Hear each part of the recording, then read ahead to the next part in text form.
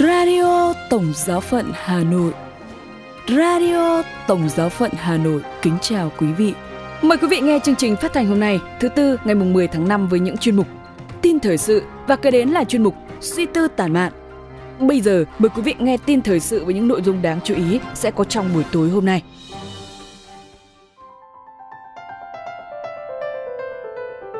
Hoạt động tại Tổng Giáo phận Hà Nội. Đại hội Caritas quốc tế tại Roma.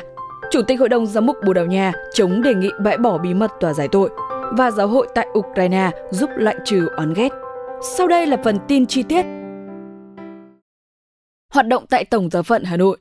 Vào Chủ nhật ngày 7 tháng 5, Caritas Hà Nội liên kết với nhóm Emmaus Tổng Giáo phận truyền thông cho thiếu nhi giáo xứ Hà Đông về bảo vệ môi trường với chủ đề Hành động hôm nay vì một ngày mai tươi đẹp hơn.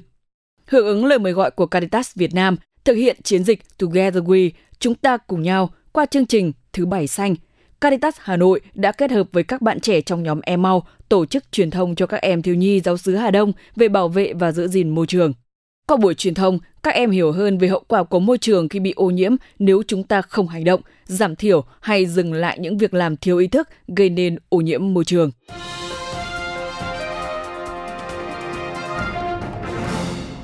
Đại hội Caritas quốc tế tại Roma. Từ ngày 11 đến ngày 16 tháng 5 tới đây, Đại hội Caritas quốc tế sẽ tiến hành tại Roma với sự tham dự của hơn 400 đại biểu của 162 tổ chức Caritas quốc gia hoạt động tại 200 nước trên thế giới. Đại hội năm nay có chủ đề xây dựng những con đường mới của tình huynh đệ. Trong đại hội lần này, các đại biểu sẽ bầu tân chủ tịch, tổng thư ký, thủ quỹ, ban chấp hành và ban đại diện của Liên hiệp với nhiệm kỳ 4 năm. Các tham dự viên cũng suy tư về chủ đề của đại hội theo tinh thần của thông điệp Fratelli Tutti của Đức Thánh Cha Francisco. Ngoài ra, các vị cũng thảo luận về vấn đề làm sao có thể làm việc hữu hiệu hơn với nhau để phục vụ những người nghèo túng và dễ bị tổn thương nhất trong một thế giới hiện đang bị nhiều cuộc khủng hoảng, từ chiến tranh Ukraine đến đại dịch Covid, từ những hậu quả của sự thay đổi khí hậu và tình trạng bất an về lương thực đang lan rộng.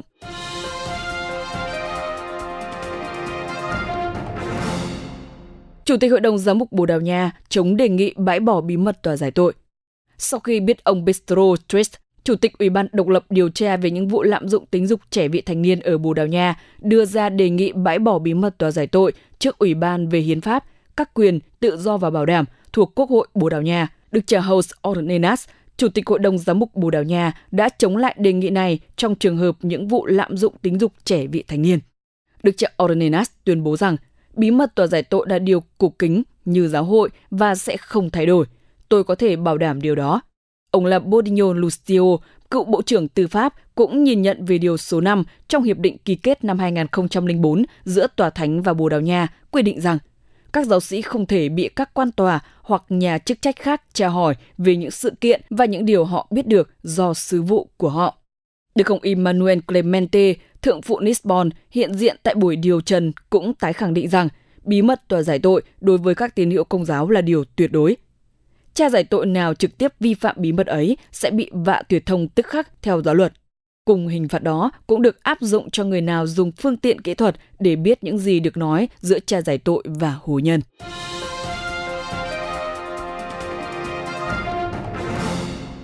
Giáo hội tại Ukraine giúp loại trừ oán ghét. Đức cha Krivitsky, giám mục giáo phận thủ đô Kiev và Zhytomyr thuộc giáo hội Công giáo Latin ở Ukraine cho biết giáo hội địa phương đang cố gắng giúp bài trừ oán ghét như hậu quả của chiến tranh. Trong cuộc phỏng vấn với Đài Vatican vào ngày 7 tháng 5 vừa qua, Đức cha Krivitsky nói rằng trách vụ của giáo hội ngày nay trước tiên là đừng để người dân chìm sâu trong chiến tranh. Vấn đề ở đây là giúp dân chúng đừng đánh mất những nền tảng, trên đó họ xây dựng toàn thể cuộc sống của họ. Ngài cũng lưu ý về hiện tượng càng ngày càng có những căng thẳng trong các gia đình người dân Ukraine. Nhiều người dân di tản, họ cần được sự hỗ trợ các nhu cầu vật chất cơ bản vì những tài trợ của nhà nước không đủ đối với những người đã bị mất hết cả sản nghiệp.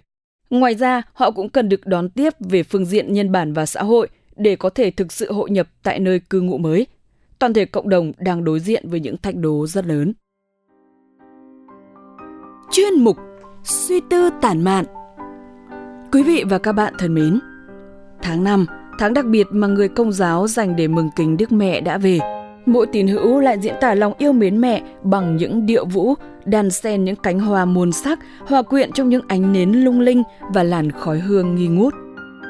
Những cánh hoa tuy đơn sơ, nhỏ bé nhưng gói trọn tâm tình yêu mến mẹ của mỗi tín hữu. Bài viết Mùa hoa xa nhớ của tác giả Maria Hà Huệ dưới đây là chút tâm tình mà con cái thêm một lần muốn bày tỏ lên mẹ. Kính mời quý vị cùng lắng nghe. Mỗi độ tháng 5 về, trên khắp các xứ đạo Việt, từ Bắc Trung Nam, lại vang lên những khúc ca dìu dặt với đủ điệu du dương bổng trầm, hát khen các nhân đức của mẹ Maria. Các con chiên lòng hân hoan dạo dực, chuẩn bị những đóa hoa tươi thắm nhất, rực rỡ nhất để dâng cho mẹ. Từ hội gia trưởng, hiền mẫu cho đến các em thiếu nhi, ấu nhi, ai ai cũng nao nức chờ mong cho đến ngày đội của mình được dâng hoa kính đức mẹ sau những ngày dày công tập luyện. Mùa hoa về, lòng tôi cũng thấy rộn ràng hơn, vui tươi hơn như được bước vào mùa lễ hội.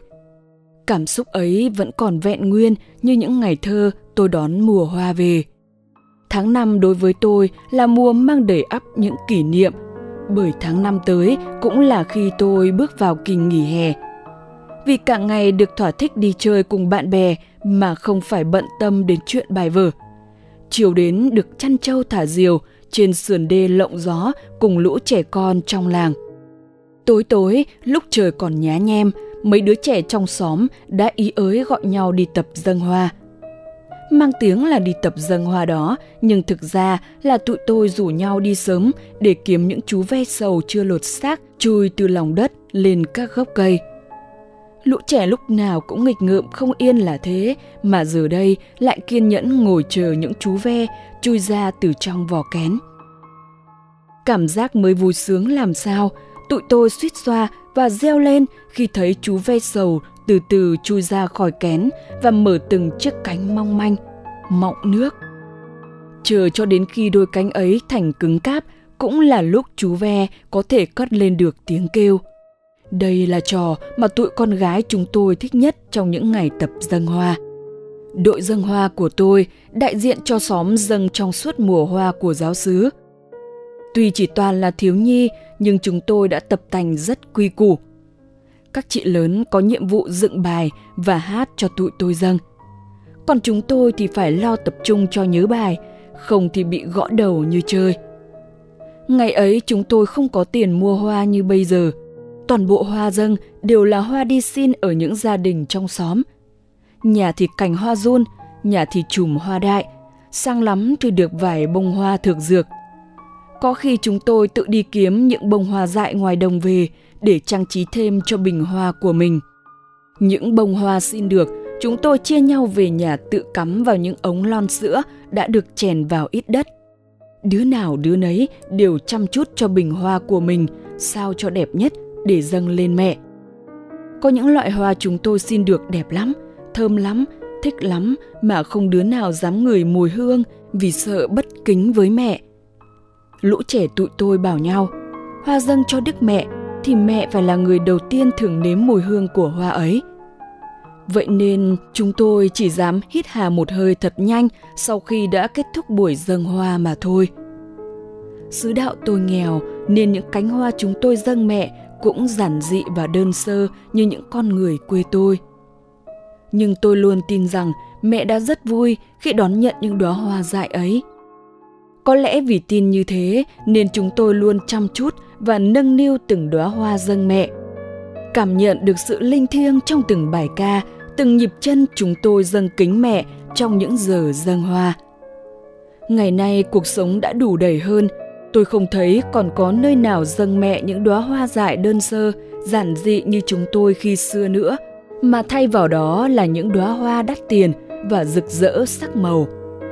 Các hội đoàn cũng đầu tư hơn cho trang phục, nào khăn đống, áo dài, nào tứ thân, đầm váy. Ai cũng nô nức sắm sửa cho mình những bộ cánh đẹp nhất, bình hoa rực rỡ nhất trong ngày dâng hoa. Nhưng có chăng khi quá chú ý đến hình thức bên ngoài như thế, người ta lại đánh rơi bớt đi những tâm tình thiêng thánh bên trong?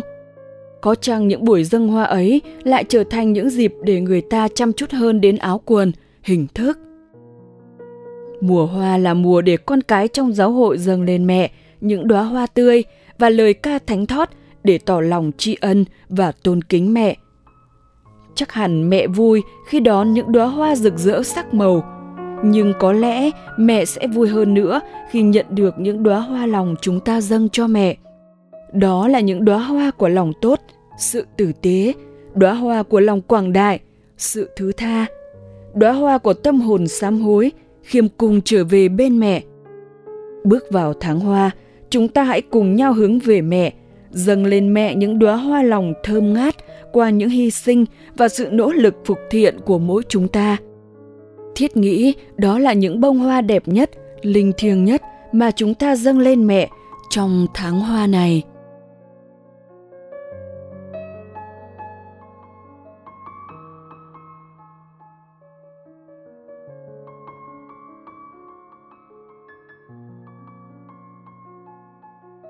Radio Tổng giáo phận Hà Nội xin chào và hẹn gặp lại.